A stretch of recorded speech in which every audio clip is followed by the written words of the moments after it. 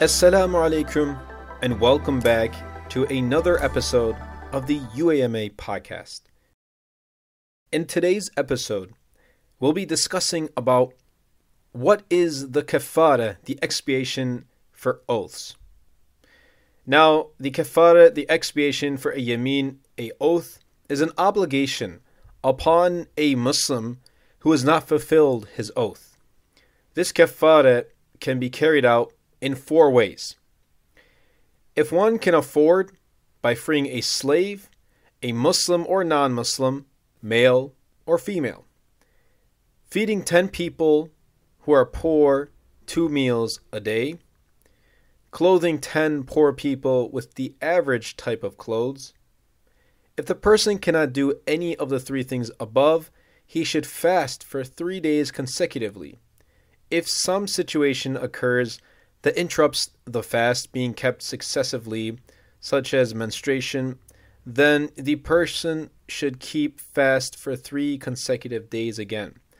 Now, according to the Shafi madhab, it is not compulsory to fast those days consecutively. It is also enough to give 10 poor people something that equals the amount of sadaqah al-fitr. One can give a fitrah, an amount to a poor person for 10 days, or feed a needy person for 2 meals daily for 10 days. It is also permissible to feed 10 poor people for 1 meal and give them cash equal to the cost of a meal in the evening, or do this for 1 poor person for 10 days. It is also permissible to give 1 poor person some clothing for 10 days. However, if 10 clothes are given to a poor person in 1 day, it is considered as if they were given only 1 day. The clothing that will be given to each poor person should cover the entire body, or most of it, like a long robe. Therefore, only a shirt or a top or pants will not be enough.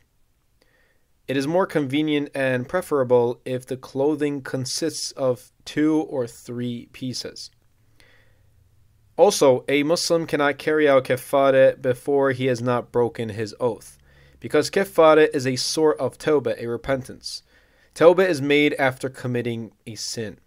Besides, Kaffarah is the substitute of being true to one's oath. Fulfilling the oath is asl, what is primarily required, and Kaffarah is a substitute.